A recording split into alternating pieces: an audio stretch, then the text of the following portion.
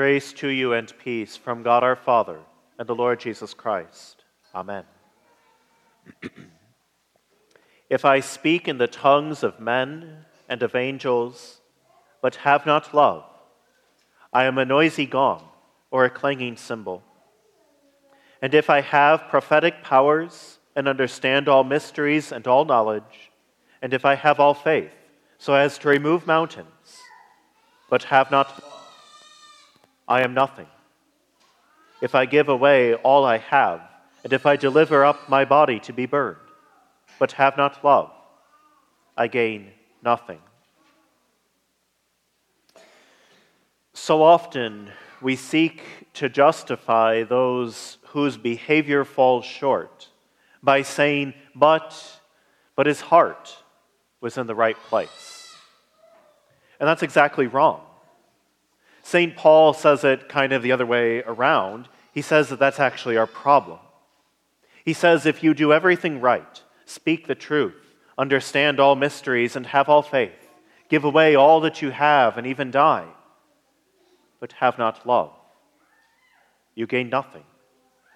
Our problem, when we talk about our sin, our problem is exactly that our hearts are in the wrong place.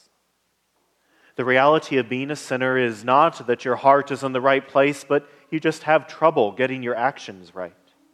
The reality of being a sinner is that we go around actually generally doing fairly good things, but our hearts are not in the right place. And when our heart is not in the right place, then even the good things that we do get twisted, and they end up not in the right place either. Our love is disordered, misdirected, lacking, broken. And that is the source of every other thing that is wrong. We know this when we study the Ten Commandments with the small catechism, and we hear for each one that we should fear and love God so that we do not misuse God's name, so that we remember the Sabbath day by keeping it holy, honor our father and mother, do not murder, commit adultery, steal, bear false witness, or covet.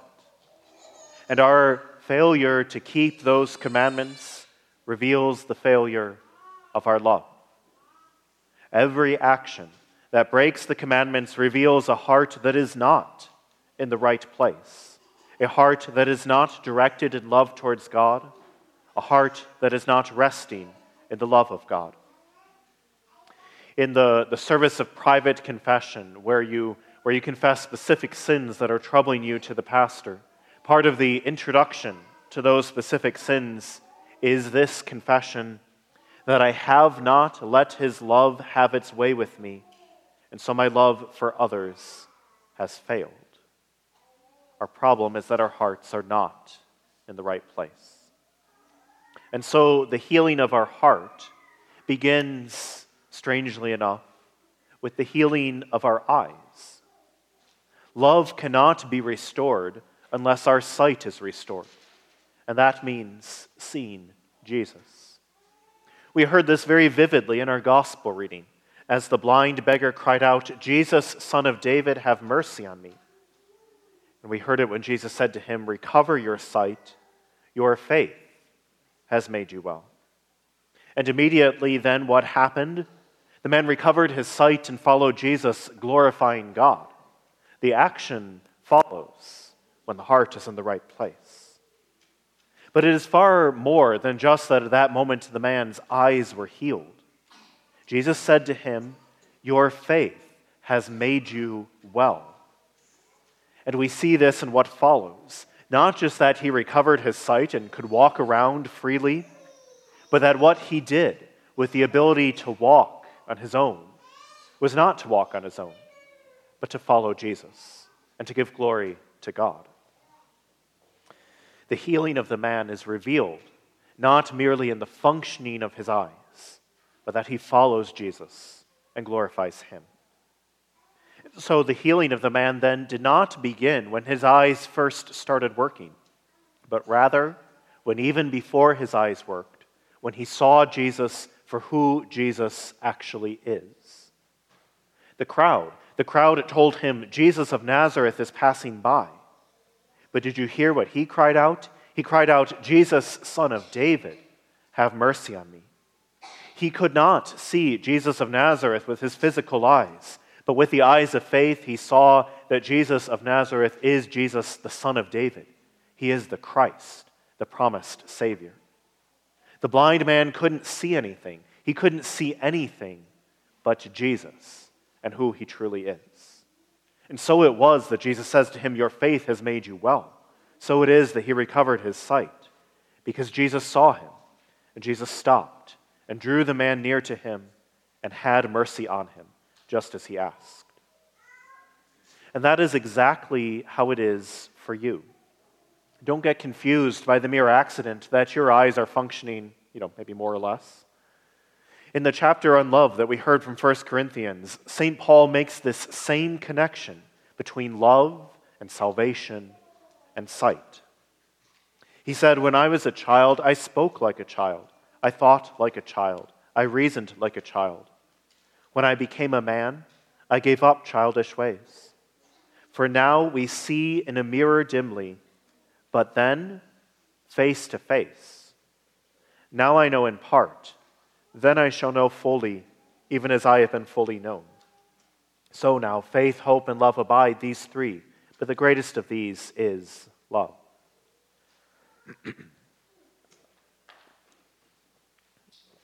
The perfection that we long for, the promised fullness of our healing, of our salvation, consists exactly in the fact that we would now see clearly, that we would see, as Paul says, face to face. It is the dimness of our vision that holds us back now. And when we see clearly how we are fully known by God, then we shall also know fully. And that means then that we shall love fully. And then, and only then, will our hearts be in the right place. For besides the falsity of our hearts being in the right place, there is another false saying about love that goes around. And that is the saying that love is blind. And this too is not just wrong, but exactly wrong. Love is not blind. Love is the only thing that sees truly. Mere infatuation may be blind. A passing fancy may be blind. But love, the love that the Scriptures speak of, the love that comes from God, that is not the mere fondness of ignorance. Love is exactly that which sees the person truly and still is devoted to them. To die for a stranger may just be the result of a sense of duty. It might just be the sad accident of a hazardous job.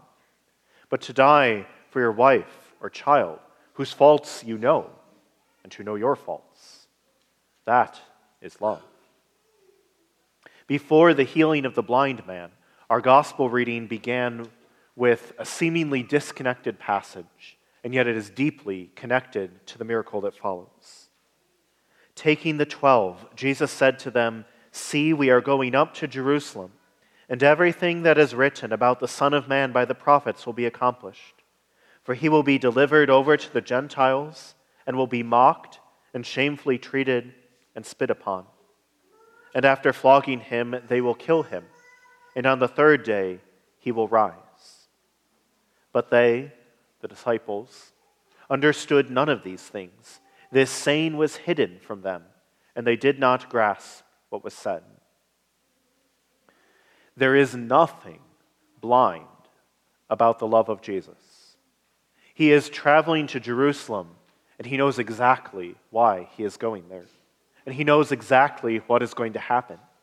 Jesus sees that the Jewish leaders will betray him, mock him, treat him shamefully, spit upon him. Jesus sees that the Romans will flog and crucify him.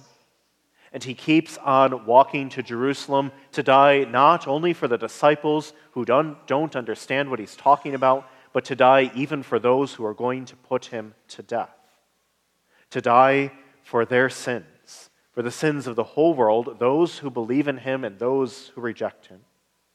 Jesus does not imagine that these are good people at heart and that their hearts are in the right place and they just have their actions a little bit out of line. No, he sees them truly and fully. And then what he does is he goes and lays down his life for them.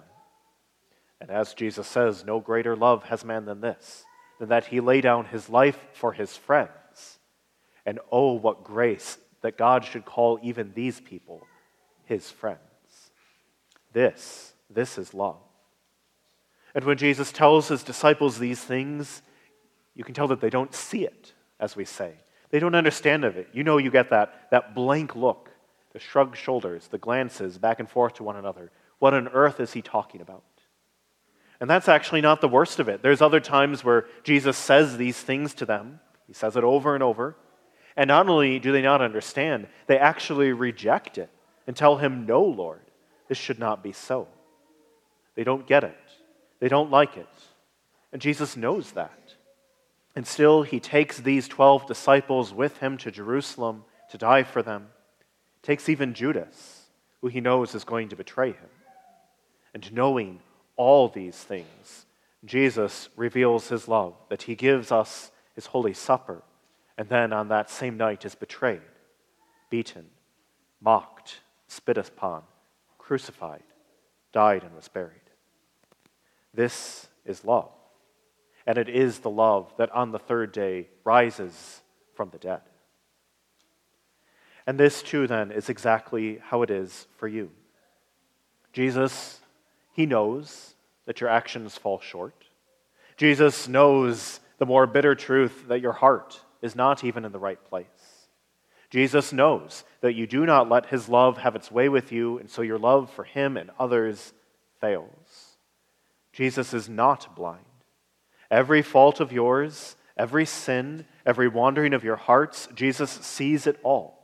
Jesus, as St. Paul said, knows you fully, completely. He in fact saw it all before you were even born. And so what does he do for you? He does the same thing that he did for the disciples, for the people in Jerusalem. He loves you. In fact, Jesus gives you his gifts. He gives you baptism, making you a child of God, covering all of your sins with his blood, even though you have your whole life ahead of you of sinning against that love over and over again. He gives you his pastors to forgive your sins, not just one time when things went too bad, but again and again and again. He prepares for you the same feast that he prepared for his disciples on the night when he was betrayed. There's a reason why that's how we begin those precious words of institution. Our Lord Jesus Christ, on the night when he was betrayed, took bread. Jesus is not blind. He knows and sees you fully, and he loves you, and he dies for you. And he gives to you this very day the fruits of his cross that give you the gift of sight, the faith that sees that here is your life and salvation, the faith by which you are made well, not just for your life here and now, but unto life everlasting, for eternity. And God shows you this love in Christ over and over again in your life. As many times as your eyes go blind, he opens them again, that you might see and know the truth, that he knows you fully and loves you. He speaks to you in word and absolution, opens your eyes to see the salvation that he has prepared for you in his body and blood. He does all this that by his love, calling forth your faith and love, that you will come to what he has promised, that the day will come when you know fully, even as you have been fully known, that you will see truly and know perfectly and completely the love that God has for you, the love that he has poured out for you without limit. And in that love, you will then be healed. You will be made well. Not just better, but well and good. Your heart will be in the right place, and your actions for all eternity will follow from that goodness, as you know the one who has fully known you and given his life for you. In the name of Jesus, amen.